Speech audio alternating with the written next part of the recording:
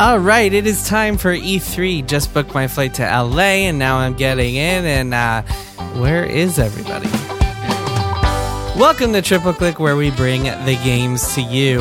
This week, we are talking about all things E3 2021, from rumors to expectations to hopes to Breath of the Wild to...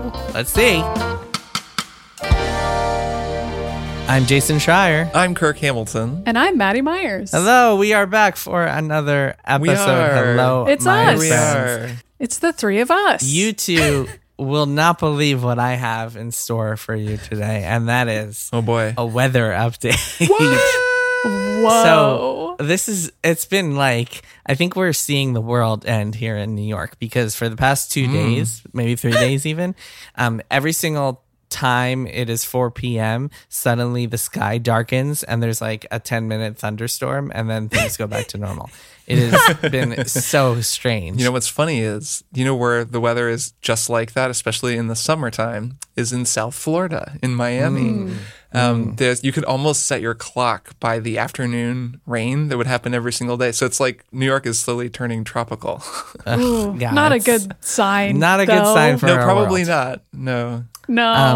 But yeah, that's my weather update. It's also boiling hot here, which has been miserable. But hey, what are you going to do? What are you going to do? We turned off our ACs for this one, folks. One thing you can do to stay out of the summer heat, or at least escape from the summer heat, is subscribe to Maximum Fun. Become a Maximum Fun member, because you'll get a bunch of Triple Click bonus episodes of our show, and therefore you'll have more distractions from the miserable weather around you. Or because they're really cool bonus episodes. There That's you where go. I thought you were going to That's go. good too. I was wondering where you were Exactly. going with that. Both of those work though. Cool beans, if you will. They are cool beans. It's true. Yeah, of course, Triple Click is entirely listener supported, and we appreciate the support of everybody who is a Max Fun member.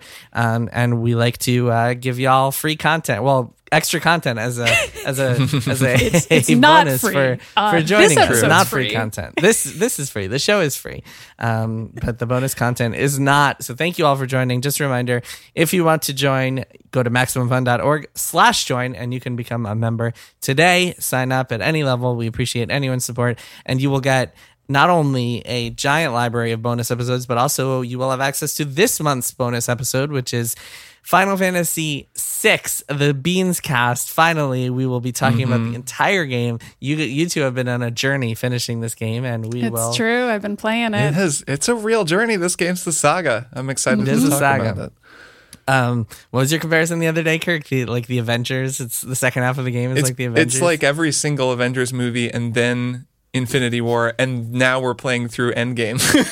right. The second half all is in this Endgame. one game. Exactly. So cool. So many portals. So dramatic.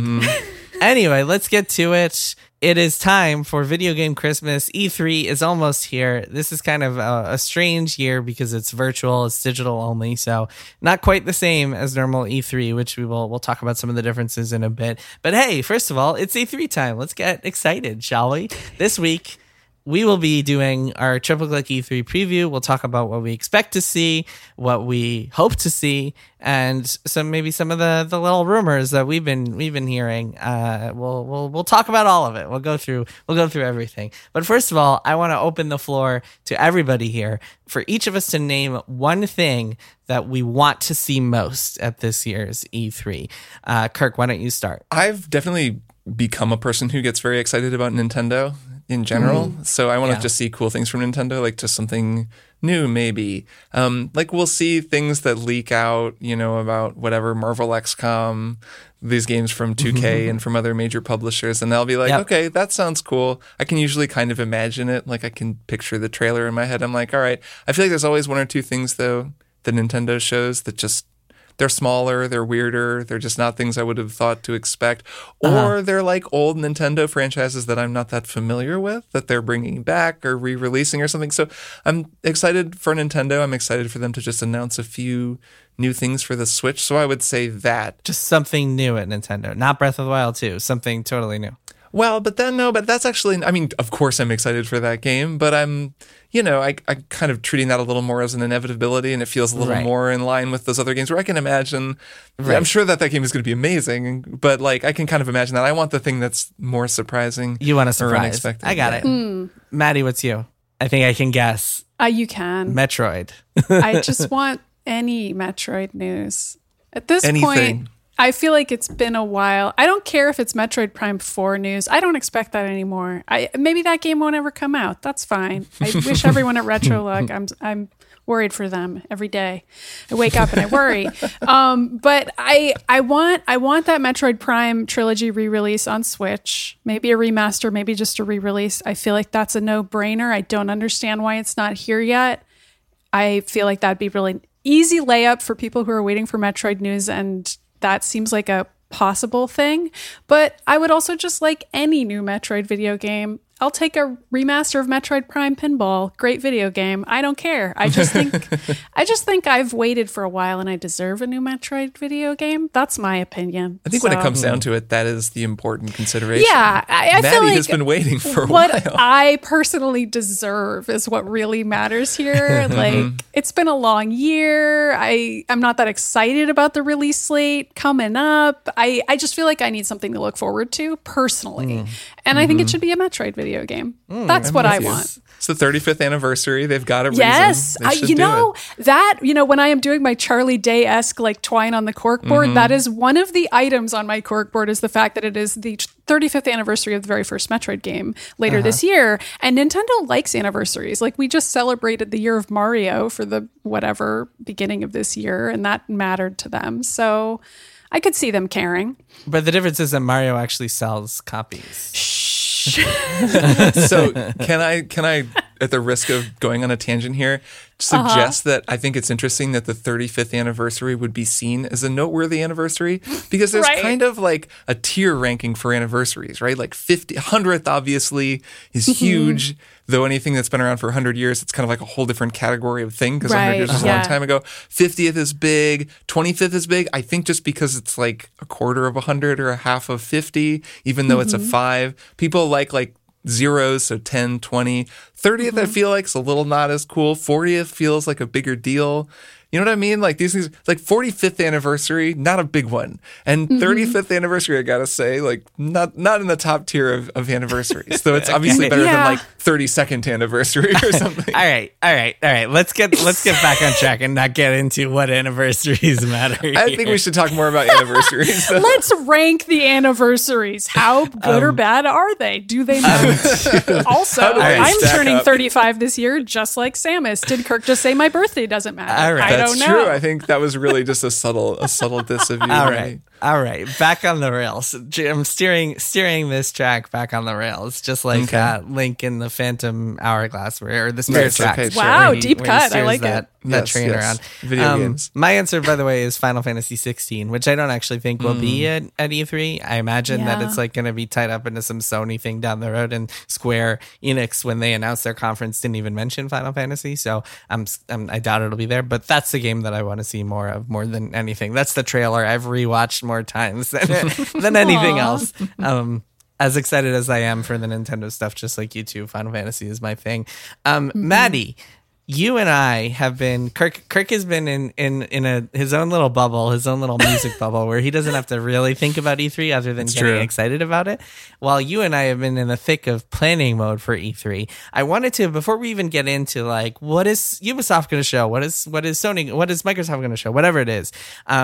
I wanted to talk a little bit about the planning this year, because since this is such a strange year, I guess usually what we do in the lead up to E3, like what we did at Kotaku every year, is we reach out to all the big game publishers, hear about their plans a little bit. We set up appointments. We put together a big schedule that is like, okay, Maddie is going to this, and this.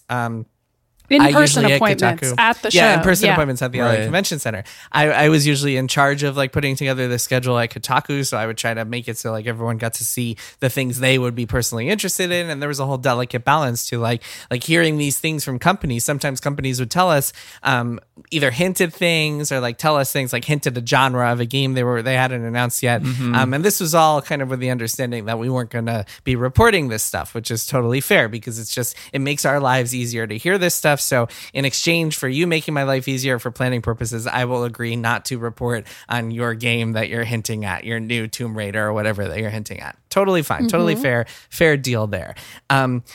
Because it's virtual this year, there's been none of that. There's been no, like, at least from what I've seen, there's been no demos, no playing of games. There's been no interviews. Usually we got interviews with like Nintendo developers who were flying out from Japan just for E3, or like Square Enix developers. There was always some cool stuff. It was always my highlight of E3 was like getting to talk to people that I didn't get to talk to. This year, there's none of that. I think I have a total of like 2 appointments for this year's E3. And other than that, my E3 is essentially the same as everybody else's. And then it's just watching the press conferences. Maddie, what has your E3 booking experience been like? I think you've done a little bit more or gotten a few more appointments than I have, at least. We have. I mean, I think when you asked me earlier today, I listed 5 appointments that we had on the docket and some maybes, which are some smaller things that wouldn't necessarily be appointments we would have taken at an in-person E3 unless somebody was really passionate about it. But I think the main difference is something that's already been happening over the course of the pandemic with in-person events, which is just that all video game preview coverage has had to move online, just in general. And all of these publishers have had to find ways to distribute or stream video game demos for reporters. That's just something that's been happening this whole time to varied success. Any reporter who's done one of these knows how crappy it is when you're trying to play like a competitive multiplayer online game, but like streamed over Discord or whatever, or that there's specific proprietary software that they use and hook up with you so that you can play it, but it's always terrible. And you're always like, Parsec, I'm just guesstimating. Parsec. Yeah, Parsec is one of them. And so that's awful. And then also sometimes they'll like stream a demo to you where you're watching somebody else play because that's the best they can do. And then you're like, okay, is my internet good enough that I'm really getting a good sense of what this actually looks like or not? And a lot of times they won't let you download a demo because they don't want you to leak it and they don't want you to betray anything before whatever embargo you're agreeing to. And E3 is the same way. But I think that part of why there aren't as many demos or preview events or like interviews associated with big announcements and demos is because these publishers have already gotten used to divvying that up throughout this past year. Like E3 didn't functionally exist last year. And so we are already in this weird post E3 zone where people are like, well, if it's a Zoom interview, that could just happen anytime. Right. And that is sad because what you just described, Jason, is this unique, really cool experience of in-person meetups and the spontaneity that can only happen with in-person that just can't be replicated this year. I mean, I have mixed feelings about it. I mean, I could go on and on because I feel like the other half of it is that more people can experience E3 this way, but they're not really experiencing E3 in the way that a reporter ordinarily would. So yeah, it's been interesting to see how different it's been this past year and also this E3 in particular. I think that's interesting about the software that they use to let you stream the games because I've been wondering about that. Like I remember didn't Cyberpunk do a Stadia demo? They actually used Stadia's technology, but it sounds like not everyone. I would assume that would be a good use for Stadia, but it sounds like Stadia is not actually really being used in that way. No, it's not. I think that Cyberpunk demo was also very limited. We were not offered that for whatever reason. Yeah, I wasn't up for that either. It just came to mind because I remembered it was Stadia. No, yeah. I think you're right that like a cloud streaming option would be really good, and maybe in like 6 years we'll get there. But for now, it's just not quite it. I don't know. But there's also there's no comparison to an in-person interview. That's the ideal. Or like running into somebody in a hotel bar and getting some dirt. Like those are the E3 experiences that you can't have in this format. It's just, that's lost.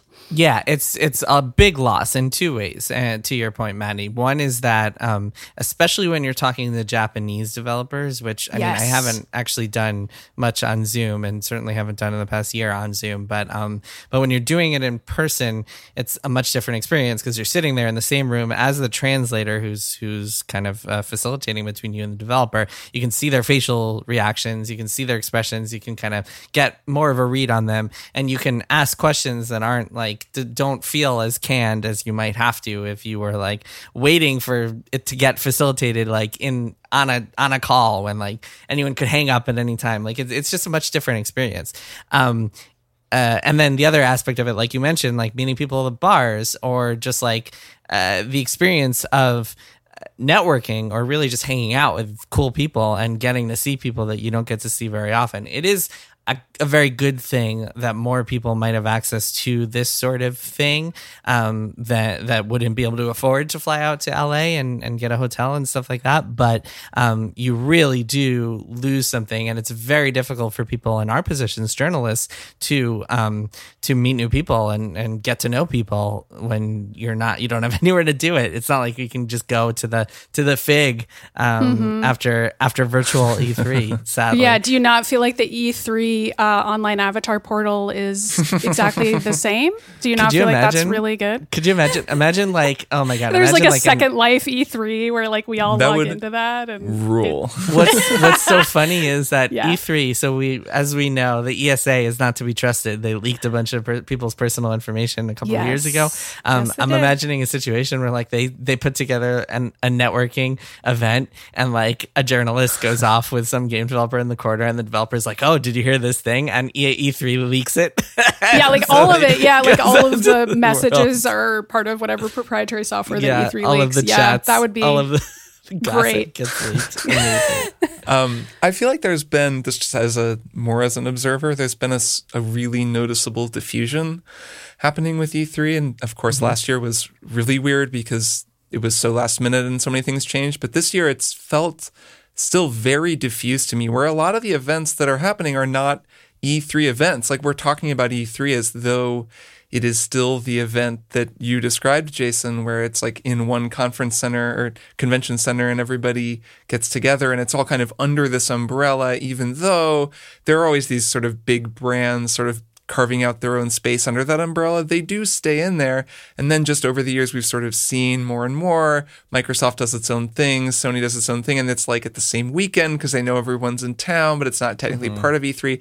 When you remove the geographic connection, it's just like there are some streams happening more or less in the same period of time, but a lot of them have nothing to do with E3 at all, as far as I can tell. And like, for me, at least, as someone who is just sort of following along and being like, well, when am I going to find out about the stuff so I can talk about it with Maddie and Jason? It's been like hard to nail down what exactly is even happening and when. It's been hard for us too, weirdly. I guess that makes sense. Yeah.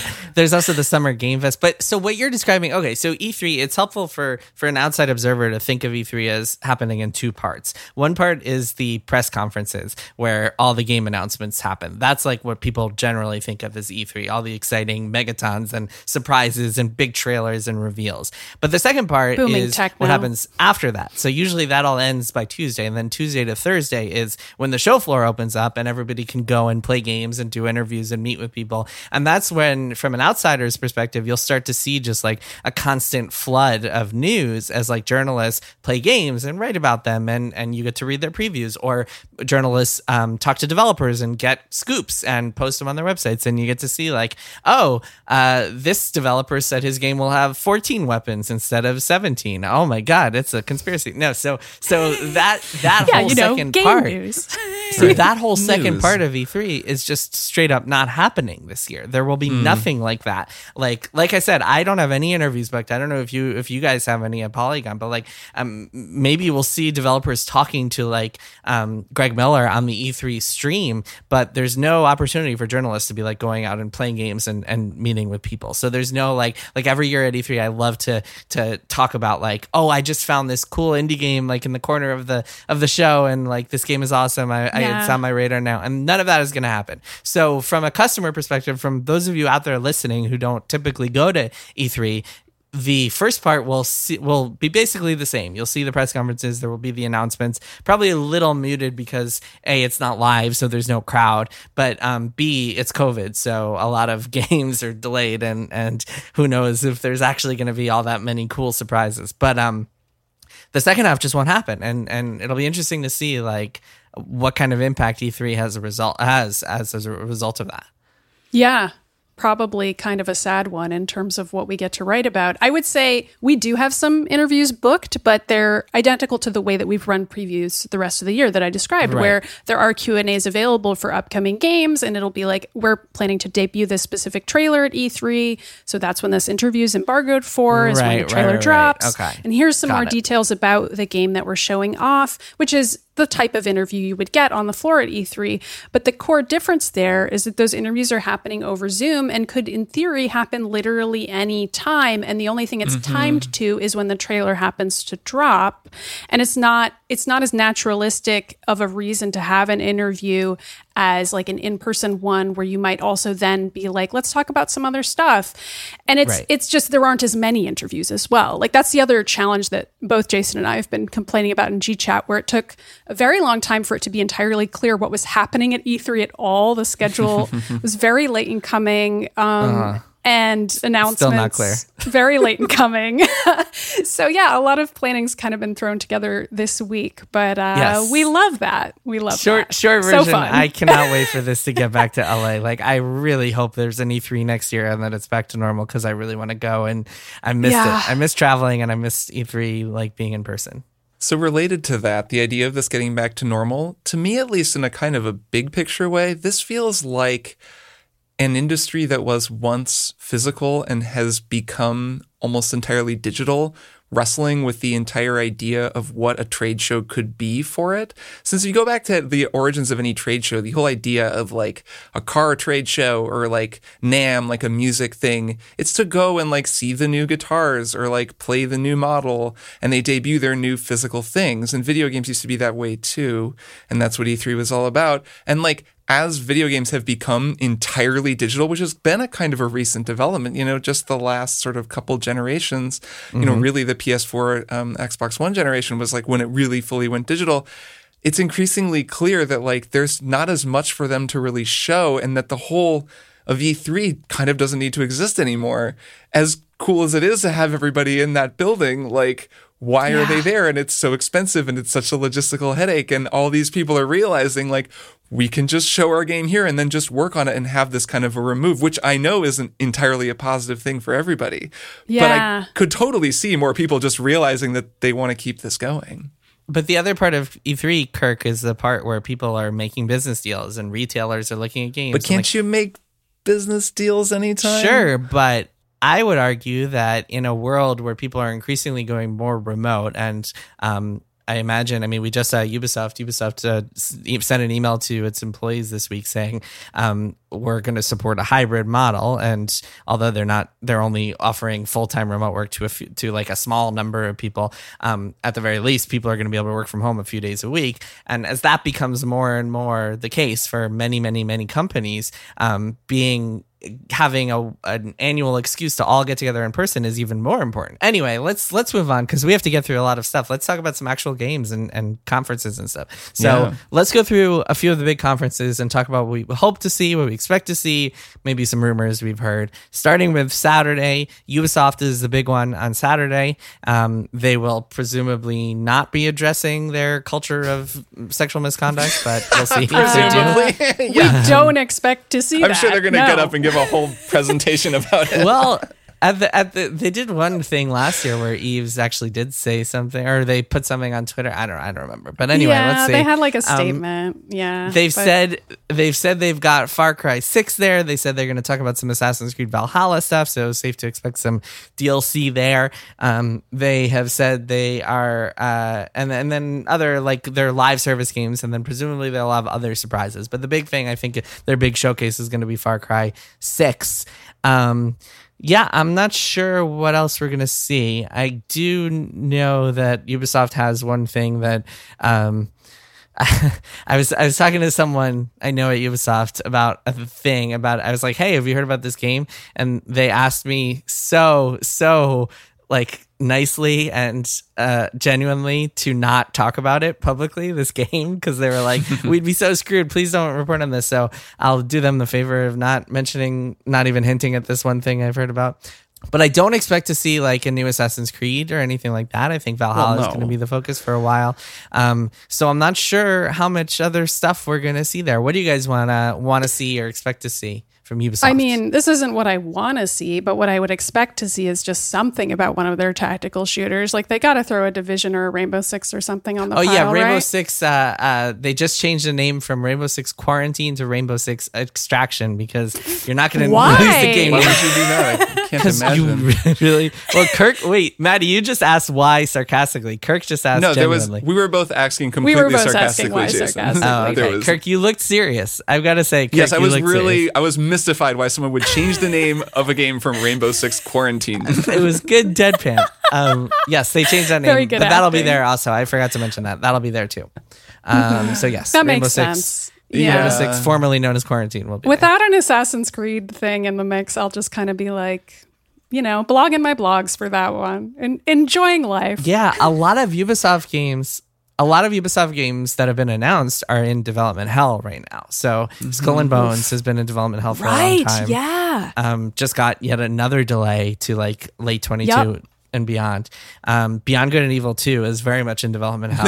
I don't think. I expect Yeah, I nothing don't- from that. I don't think they've been public about it, but from what I hear, it's like very, very early still. Michel Ancel left the company. The Yeah, director of the yeah. game left the company, so that game is a mess. And then Yeah. Avatar, from what I've heard, that game can't like even be like part of they can't talk about it or reveal it or anything until they're allowed to, based on the movie marketing plan. And because the Avatar movies keep getting Are never delayed, that coming out. game Yeah, is yeah, also yeah. delayed. Yeah, how funny is that they're like, Wow. imagine working on a game where you're like tied to the schedule of this like ambitious God. James Cameron movie. Of all the movies to be tied to, like that's the one you're tied to. I feel Yeah. like normally it would be fine. It'd be NBD, but yeah. And then, Assassin's Creed is in an interesting place because they're really into like expanding Valhalla and adding more stuff to Valhalla. So that'll be a big thing for a while.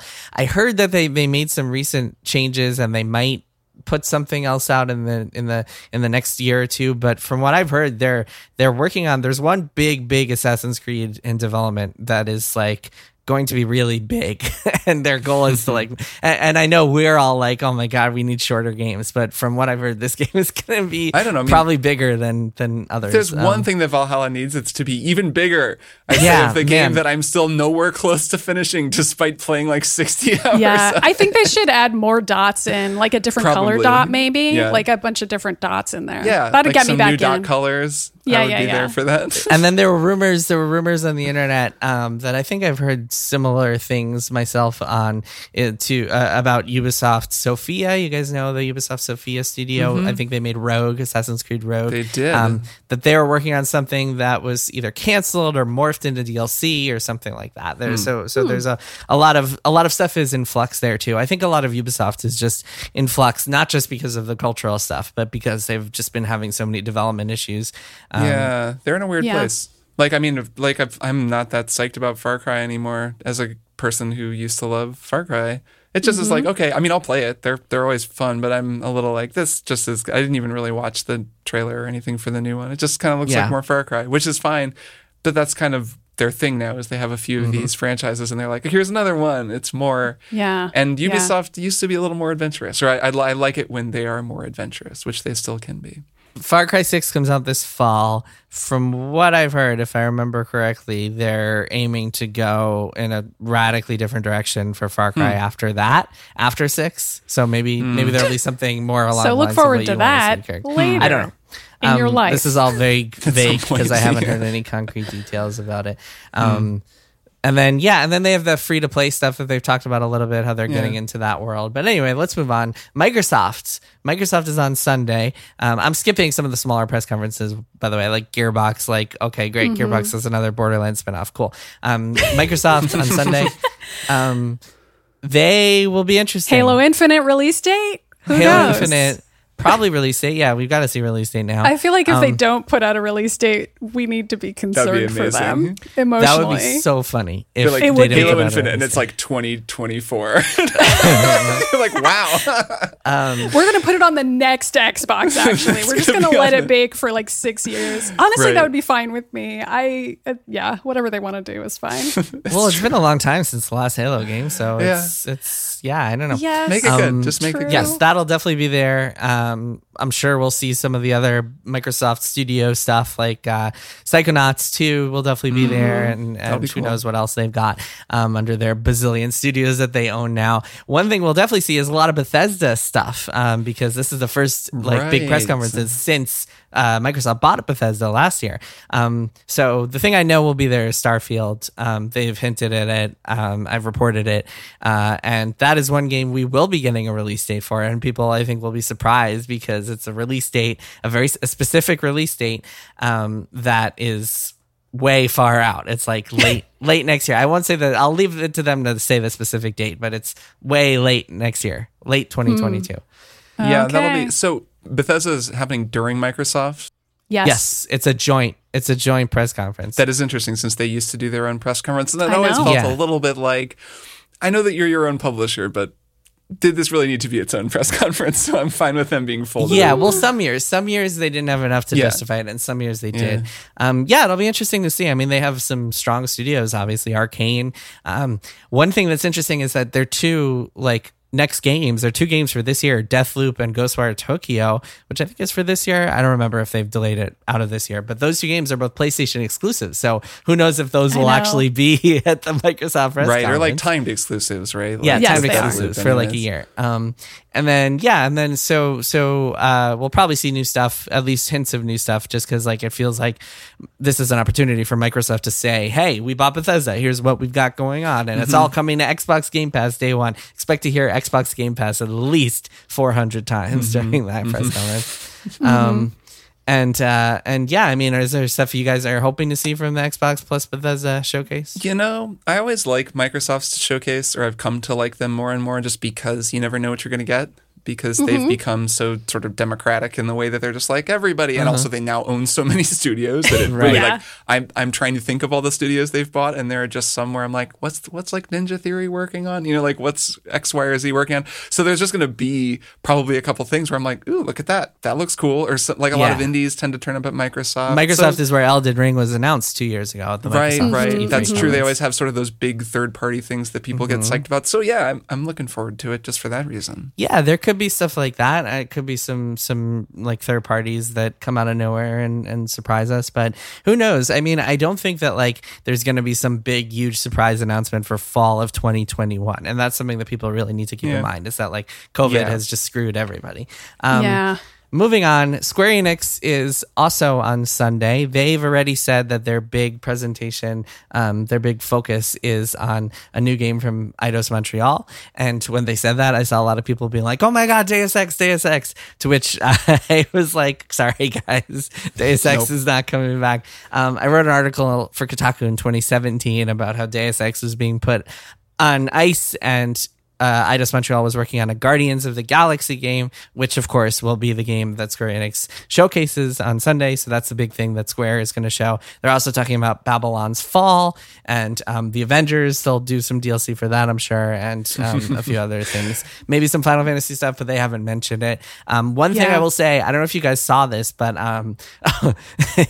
so on the App Store, Square has changed the names of the games Final Fantasy III and Final Fantasy IV to Final Fantasy III and Final Fantasy IV 3D Remake, which made a lot of people wonder, what's the deal there? And my kind of theory there is that Square is preparing to release a compilation of all the 2D versions of those games. So like a Final Fantasy 1 through 6 2D compilation, which would be hilarious because you two have been playing Final Fantasy 6 and we've been talking about how there's no my way to God. play it well. So if they were to just release it now on the Switch or announce it on Sunday on the Switch, I would just FF1, walk FF6. into the sea at that point, I think. I'd just be like, okay, goodbye. Well, you That's how would these be things tend to go. you would be Joker-fied and you would turn into Yes. Kefka and try to yeah, destroy I the world. would. I Yes. would. Finally. There's 3 statues in my neighborhood that I've been eyeing. But yeah, Guardians of the Galaxy is the big one. I was talking to someone who worked on that game recently, and they were telling me that at least as far as they know, at least when they worked on it, it was not a service game. So maybe it's not going to be like the Avengers clone that people have been worried about. And this is the people who made the recent Deus Ex games, which are both pretty good.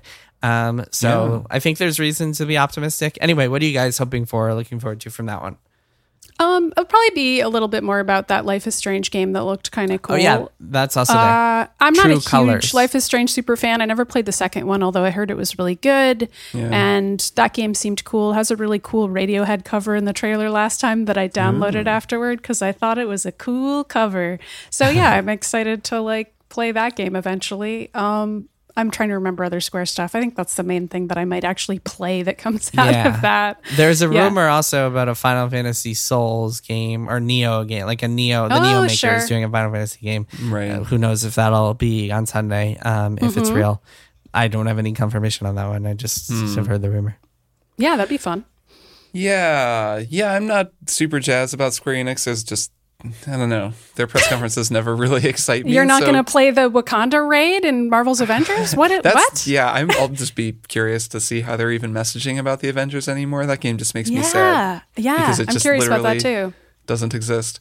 And the Guardians game, I guess we'll see. Like, when I hear about it, I just think, oh God, it'll just be like the Avengers and it's going to be a bummer. But maybe it'll be good because, like you said, Eidos Montreal, that studio anyways, I don't know if everybody there is still the people who made Deus Ex, but I really like those Deus Ex games. So I hope it's cool. Yeah, I mean, just imagine if it's single player. And again, I'm not 100% sure that. Yeah, I can imagine plenty of versions of it that are. Yeah, it could be cool. Okay, moving on to the one that we're all the most excited about, I think. Nintendo. On Tuesday morning, Nintendo is doing their Nintendo Direct. I think they haven't said what's coming. They've just said it's going to be mostly focused on 2021.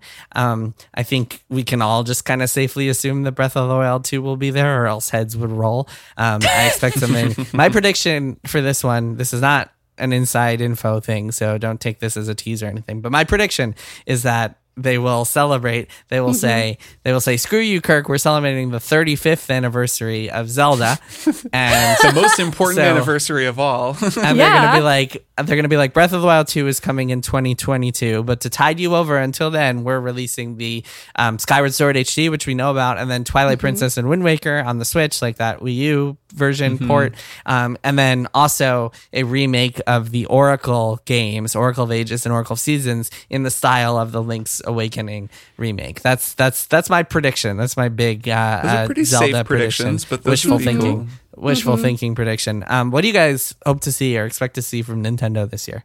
I mean, I already described it earlier in the show, but I just wanted to say if the Zelda thing happened, I wouldn't be mad about it. I mean, whose 35th anniversary truly matters? These are the things that people who work at Nintendo argue about every day, presumably, and that's all fine with me. I would certainly play Twilight Princess again. That's a cool video game. Midna's a neat character, so I'd be excited about that. Yeah, me too. I never played Twilight Princess, and I didn't finish Wind Waker. Oh, it's so cool. Yeah, there's definitely some Zelda gaps. It's got a slow start, but it's cool. Yeah, that's what I've heard. It seems like a game that was ready to be reappreciated when it was re-released on Wii U. Yeah, I mean, we're all going to be digging into a Zelda gap next month with Skyward Sword, which That's I think another I'm the only too. one who's played, right? Or you two have both played it? Well, I did played play the it, beginning of it. Oh, you did? But I did not I played beat a pretty significant amount, but I mean, it's a huge game. But so neither like of you finished it. I'm the only one who finished it. Because it's like, isn't it like 60 hours long or something? It's like huge. It's pretty hefty from what I remember. There are a lot of dungeons in that game. Kirk, do you have any like predictions or hopes or anything from that show? No, I'd love to see some surprises. Some surprises, some just like unexpected little games or some indie things that are coming to Switch kind of soon. It's cool that they're focusing on this year. I'm fine with that. I don't need to like helps see fill more. the gaps. Especially if focusing on this year means that Breath of the Wild 2 is coming out this year, because that would make me very happy. Yes. That'd be wild. And I guess I should ask the two of you, since you're more tapped in. It seems likely we are not going to hear about a new Switch at E3. Does that seem right? It doesn't seem to me as though those two things will happen at the same time. Like the new Switch would be. It doesn't seem likely to me either. Time. And yet those rumors won't go away. I don't know. It's very odd. I feel like there's no room for that announcement based on what I know, but I could be wrong.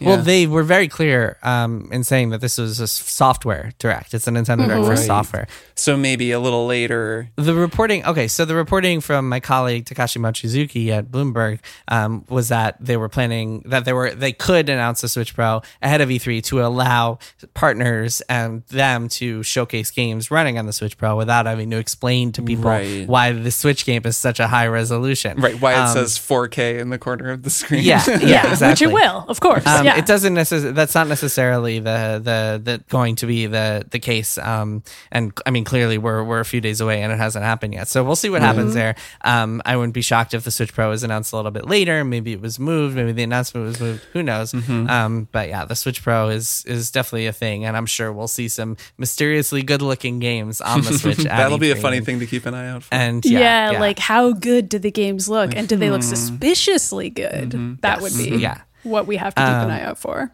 Yeah, and I don't think I do not think that there have certainly been no rumors that there are going to be like Switch Pro exclusive games. So I don't think that this is the type of thing where like you have to announce the Switch Pro with the game. It's just that these games will look better on the Switch Pro. A couple more things before we move on. Take-Two will be there, Capcom will be there, Namco will be there. Take-Two, like you mentioned before, one of you mentioned before, there was a big 2K leak, Marvel XCOM and a couple other things. The Borderlands thing we know will be at E3. They've been teasing it at Tiny Tina's Wonderlands. But I don't know necessarily that Marvel XCOM or like any of the other things that were leaked will actually be at E3. I certainly haven't heard as much. That leak came from a very strange source, which was just some guy being like, "Hey, I heard about this on Reddit," and just accurately nailing all these things. But yeah, so I don't necessarily know that'll be at E3. Capcom and Namco are both doing their own little things. Capcom has said this will be great. Ace Attorney, which I'm sold already. Like that's all I want to see, and a couple other announced games. And Namco, I'm not sure, but they're the ones who are publishing Elden Ring, so maybe they will have something to say about that game. Maybe Tales of Arise and some of the other JRPGs that they which have. is what people really want to see. It's just Tales. Hey, Tales man, stuff. there's some. Don't knock on Tales. Any final E3 hopes or predictions before we take a break? No, I'm just sort of looking forward to it. It's going to be low key for me, but I'm a fan of that. So we'll be back next week to talk about what happened to actual things. Just wall-to-wall Metroid stuff next week. Yep, Can't wait for that. Gonna be great. Gonna be hours what if going over What if that that actually happens? What if there's like a bunch of Metroid stuff? That would be fantastic. I'm wheeling it buzzing. into the universe as we speak. Oh man. Okay, so why don't we take a break and we'll be back with one more thing. From the internationally acclaimed creators of Who Shot Ya comes the movie podcast Maximum Film, starring producer and film festival programmer Drea Clark as a woman bound by passion. I saw this 8 months ago on the festival circuit, and I loved it. Film critic Alonso Duralde as a man corrupted by greed. Why watch one Hallmark Christmas movie when I can watch 7? And comedian Ife Wadiwe as a man protecting a love that society simply won't accept. I think Pacific Rim is a perfect movie. And if you can't accept that, then I want you out of my life. From the makers of the movie podcast Who Shot Ya comes Maximum Film. That's right. We changed the name of our show to Maximum Film. But don't worry, we're still a movie review show that isn't just a bunch of straight white dudes. So tune into Maximum Film at MaximumFun.org or wherever you get your podcasts. Hi, I'm Biz. And I'm Teresa. And we're the hosts of One Bad Mother, a podcast about parenting. Parenting is hard, and we have no advice. But we do see you doing it. Honk if you like to do it. Didn't we have a bumper sticker a while back that was like, honk if you did it? That's what it was. I think it was honk if you're doing it. Why did we not ever make those? Those we are did make them. I think they're still in the Max Fun store. Honk, honk. You're doing it. Thanks, Biz. So are you. Each week, we'll be here to remind you that you're doing a good job. You can find us on MaximumFun.org. Honk, honk. Toot, toot. And we are back. It is time once again for one more thing. Maddie, what's your one more thing? Okay, so mine is a video game that I forgot to write down the full title of. The video game is titled DC Superhero Girls Teen Power, and it is based on or inspired by a television show, cartoon television show called DC Superhero Girls. I'm guessing you two have never heard of this show in your lives. but I have watched it, and it's very cute. It is kind of like Teen Titans Go, if you two remember Teen Titans being the what it made me think of, kind of cooler, grittier cartoon about the Teen Titans, the DC teenaged heroes, and then Teen Titans Go was like the subsequent spin-off that was far more kid-friendly, cutesier animations. Lots of people who thought Teen Titans was really good made fun of Teen Titans Go and were like, I don't understand who this is for. This is a similar idea of what DC Superhero Girls is doing, in the sense that it's like, you know, Harley Quinn's on the show, but it's like the version of Harley Quinn that you could actually show to a 6-year-old and she'd be okay with it, as opposed to, say, the 6-year-old who was in my screening of Birds of Prey and spent all of it crying. Because yeah, that happened. A mother took a very, very little girl to see Birds of Prey, I think, because Harley Quinn is like a character that a little girl looks at and is like, oh, she's so fun. I want to be just like Harley Quinn. But like Harley Quinn is such an R-rated character. And so like DC Superhero Girls, the show, is trying to take these gritty characters like Batgirl, you know, Barbara Gordon, like she has this grim backstory, but like she's on the show and she's like 10 and it's fine. And she just is also a superhero and it's adorable. It's a really cute show. It's really, really low stakes. And the game is that way too. So Dean is actually the person who's been playing it and I've been watching her and that's been really fun because Dina's relatively new to games. I've talked about that many times on this show. And this is like a relatively simple game, but also pretty fun and somewhat complicated for what it is. Like there's a witch time dodge mechanic that's a little Bayonetta-esque that's like kind of fun. You run around the city, you collect stuff. There's this whole social media aspect and some of the dialogue is actually quite funny and cute because it's like, you know, Poison Ivy making fun of you for not being pro-environmentalism on your Instagram and so on. Like it's really cute. So I feel like if anybody's listening and they like something low key and they like either the show or they have a kid who's into the show, this game is pretty good, like surprisingly good, even though I've seen a lot of people on the internet make fun of it. It's on the Switch, right? And I think it's just because it's not for the hardcore gamer audience, you know what I mean? Like it's just, it's not for them. It is a game that is just not for the Elden Ring stance on Reddit. And so it feels like a different kind of world, but it's actually really fun and cute. So I recommend it. Nice. Yeah, that can be nice. Sort of breath of fresh air of like, like different tones. And also it's not necessarily a different genre, but it's like, oh, this is a game that was made for girls, you know? Like it is just a completely different vibe in terms of its look, tone, and atmosphere overall. And it's kind of cool to play a game like that every now and then and be like, oh yeah, these games also exist. That's neat. Speaking of games with very different tones, I've been playing an amazing game that I hope you both check out. So I've been playing a game called Overboard that was surprise released last week by Inkle. Inkle is the makers of 80 Days and Heaven's Vault and a few other cool games. Inkle, they make very good text heavy games. And Overboard is awesome. I mentioned, by the way, last week that my one more thing this week was going to be Backbone, which is another kind of narrative heavy game starring the raccoon detective game.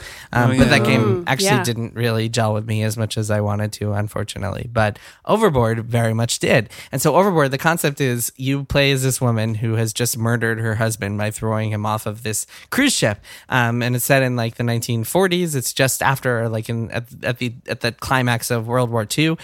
So you're leaving from Britain to go to America on this steamer ship, on this cruise ship, and you must find a way to frame another passenger for the murder and get away with it. It's the best pitch. I know this game. I have it downloaded. It's just an amazing pitch. It's a great idea for a game. I'm sold, and I haven't even played it. Not only is it a great idea, the execution is phenomenal. So the way that it works is you have a certain amount of time. You have about 8 hours to accomplish this task before someone on the crew calls everybody together and says, hey, we discovered that your husband is missing, and so let's talk about what we know. And every action you do and every conversation you have takes up real time. And every character in the game is on a schedule. So you can go to different places on the boat and you might see a character there, or you might know that a character is not there, and you might be able to do certain things depending who's there, what items you have, what items you picked up. You eventually, and you can keep replaying it, by the way. The idea is you keep playing it over and over again to see different outcomes, and you have a checklist of like objectives you want to hit. So like you'll want to see all the different endings. So there are some endings where like you kill a bunch of people, and there's some endings where you frame one person. There's some endings where like you make everyone think that it was a suicide, and so on and so on. But what's really, really cool about it is that that it's almost like solving this elaborate puzzle, or like tuning, like putting together a watch where like you have to put the pieces together in this perfect order, and eventually you hit this crescendo of like, oh man, I did it, I pulled it off, this is so cool.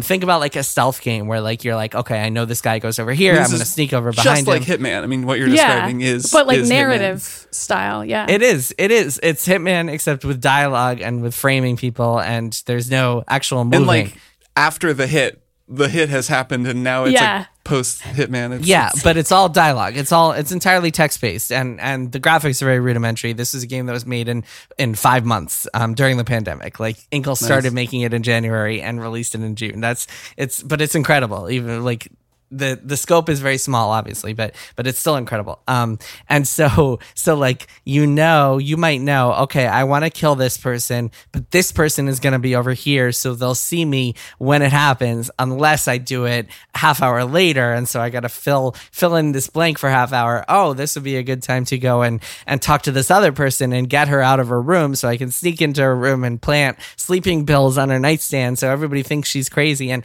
it's a whole giant, like, amazing contraction, and I love it. It's so good. It's called Overboard. It's on PC, Mac, Switch, and iPhone, and it's the perfect game, not just for like anyone listening to this, but also for people listening to this who like have a friend or family member or spouse who is not into games. Like, this game will be perfect for them, just like 80 Days. Also from Inkle. 80 Days rules. Overboard is awesome. Go check it out. Nice. Kirk, what's your one more thing? All right, my one more thing is, well, it's a TV show that it also got me playing a video game. But the show that I watched was the new Netflix post-apocalyptic fantasy show Sweet Tooth, which I'm sure most of our listeners are at least aware of, or anybody with Netflix, because they're promoting it, and I think it's doing pretty well. Mm-hmm. It has a striking image of a young boy with deer antlers, which is sort of what this show is all about. So the show is really cool. I really liked it. Emily's traveling this past week, and this next week she's like visiting family and stuff, and so it's just me and the dog. So I've had a lot of time to just watch shows. Like I watched Mare of Easttown. It was great. But I can just be like, I'm going to marathon a show now. It's sort of easier to do that. And I did that with Sweet Tooth. So this is based on a Vertigo comic by Jeff Lemire. The showrunner is Jim Mickle, who I know is very well regarded in the TV world. So it's got some like prestige on it, and people really like this comic, which I've never read. The premise is that it's very close to home in a lot of ways. There's a pandemic that happens that wipes out almost everybody on Earth. And it's sort of a dissolving of the world called the Great Crumble. And it's just this sickness you get. It like causes your pinky to start twitching. That's how you know you've got it. And then you just die really quickly afterward. And a lot of that stuff would be kind of hard to watch just because it's not like a zombie apocalypse or something. It's just people dying of this sickness. And it is really like a much worse version of what actually just happened to us, even though this show started production in 2019. So it feels very real in that way. But the other thing that happens when this virus outbreak happens is that all babies start being born as animal hybrids. Didn't that happen with COVID? Yes, it did. So that's another way that it sort of mimics and reflects our reality back to us. Yeah. So that's the sort of fantastical element. And then the main character is this boy named Gus, who is sort of raised by his father in this sort of totally isolated environment out in the woods. And then he has to go out on his own in the premiere, and he meets this sort of gruff former, bad guy who's like become a good guy. And it starts to have a lot of Last of Us energy in some ways. So watching this show, I really liked it. I especially like the first 4 episodes. It gets a little busy in the second half just because they're covering a lot more ground. And that's cool. Like, I like the whole story, and I'm psyched to watch the next season, but it really hits something special in the first few episodes that I hope they kind of find that energy more. So that's my kind of really quick critique of the show. I think it's cool and people will like it. But watching it, I was like, this is really interesting tonally because it's a post-apocalyptic world. There's a lot of horrible stuff. There's a lot of awful people who are like, especially out to get, they're called hybrids, the kids. And they're all kids because it hasn't been long enough for them to be older than like 6 or 7. And, they want to experiment on them or kill them. They think they caused the virus. And there's a lot of like scary people and these militias. And, the guy who he's working with is sort of this bad dude who kills people, but is also like, secretly nice, of course. And the show could go a lot of different ways. And watching it, I kept being like, this is the kind of tone that I actually really want from this kind of story. Like, it looks like The Last of Us, it feels like The Last of Us, but tonally it's different. And it got me back playing The Last of Us 2, because I was like, what do I want to do after watching a couple episodes of this? Well, actually, I kind of want to play some Last of Us. And since they just updated it on PS5 to run at 60 frames per second, I was like, oh, we'll see what that's like. So I picked up my New Game Plus, started playing through it, and it is so striking, that game, which we've talked about so much.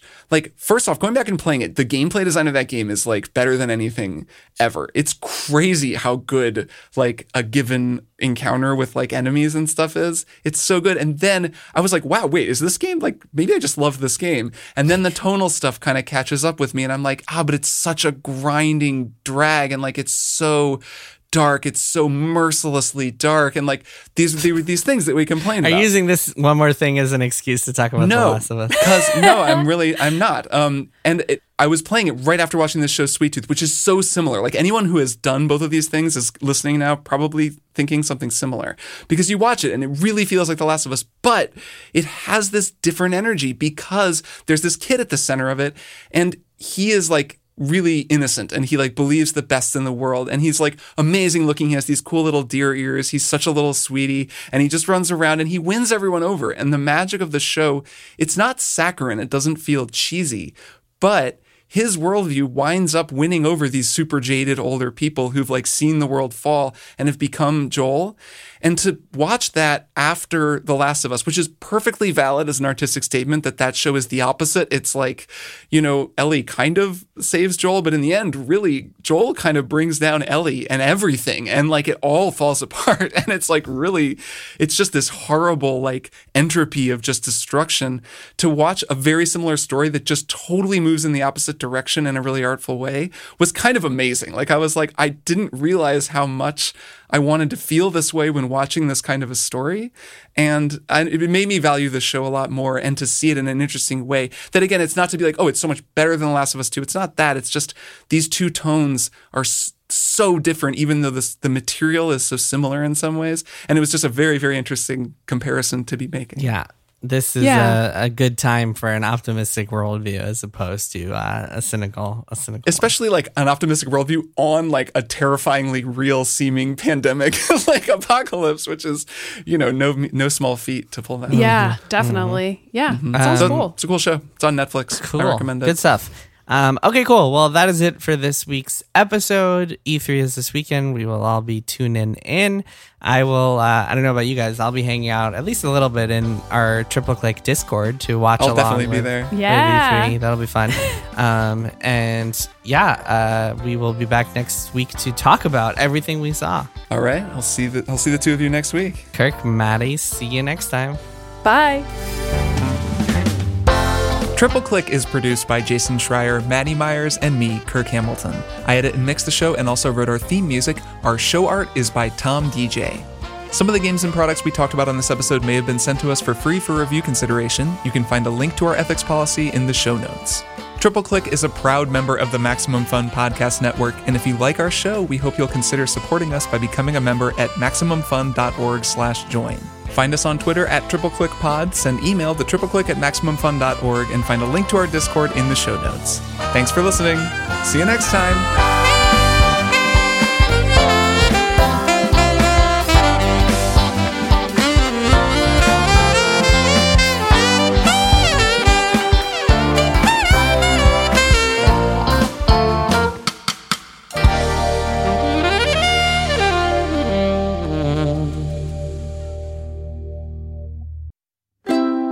MaximumFun.org. Comedy and culture. Artist owned. Audience supported.